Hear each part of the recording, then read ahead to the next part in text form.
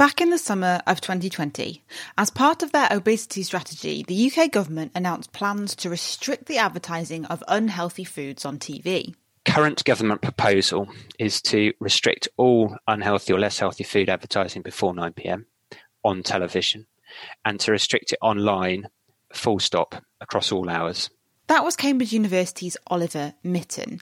And in a paper out recently, Oliver and colleagues have modelled the potential impact of the TV ban on rates of obesity and overweight among children in the UK. They estimate that as many as 1 in 22 cases of childhood obesity may be attributable to these unhealthy food adverts on TV pre-9 p.m. So what difference could restricting these ads make? What about health inequality? And is it actually going to go ahead? I'm Katie Haylor from the Naked Scientist team, and I spoke to Oliver. Unhealthy food advertising is having a significant detrimental impact on children's health. When they see unhealthy food advertising, they eat more food in direct response to that, and they don't subsequently compensate later, so they don't eat less food later. So when they're seeing lots of this advertising day in, day out, they will consume more food, more calories. And in the long term, we'd expect that to lead to excess weight gain. And what we did is we took that as basic studies and then showed what that meant at a population level in terms of children's health. What is your model?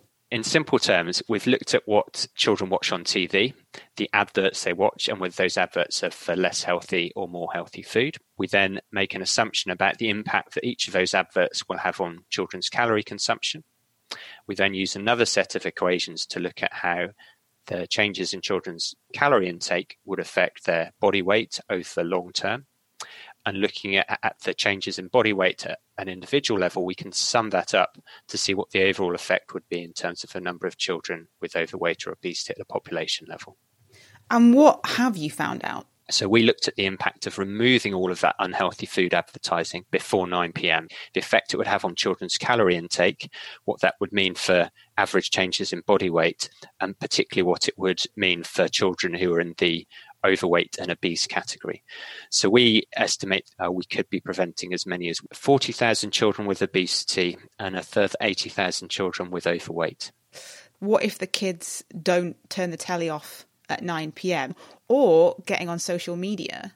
And I think we've highlighted one of the potential weaknesses of this regulation is it only works up to 9 p.m. And there is scope for advertising to shift to that post 9 p.m. watershed.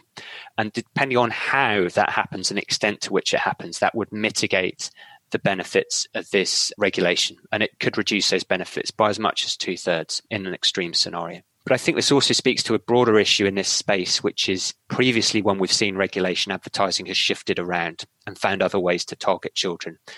And I think the greater concern, as you mentioned, from a health perspective, is advertising shifting online.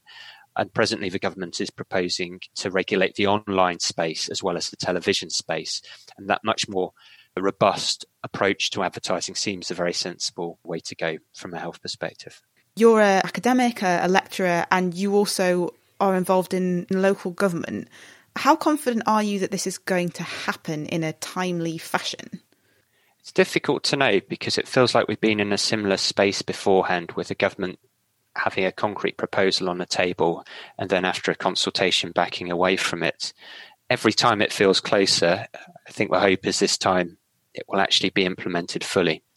Oliver Mitten, and that study was published in the journal PLOS Medicine.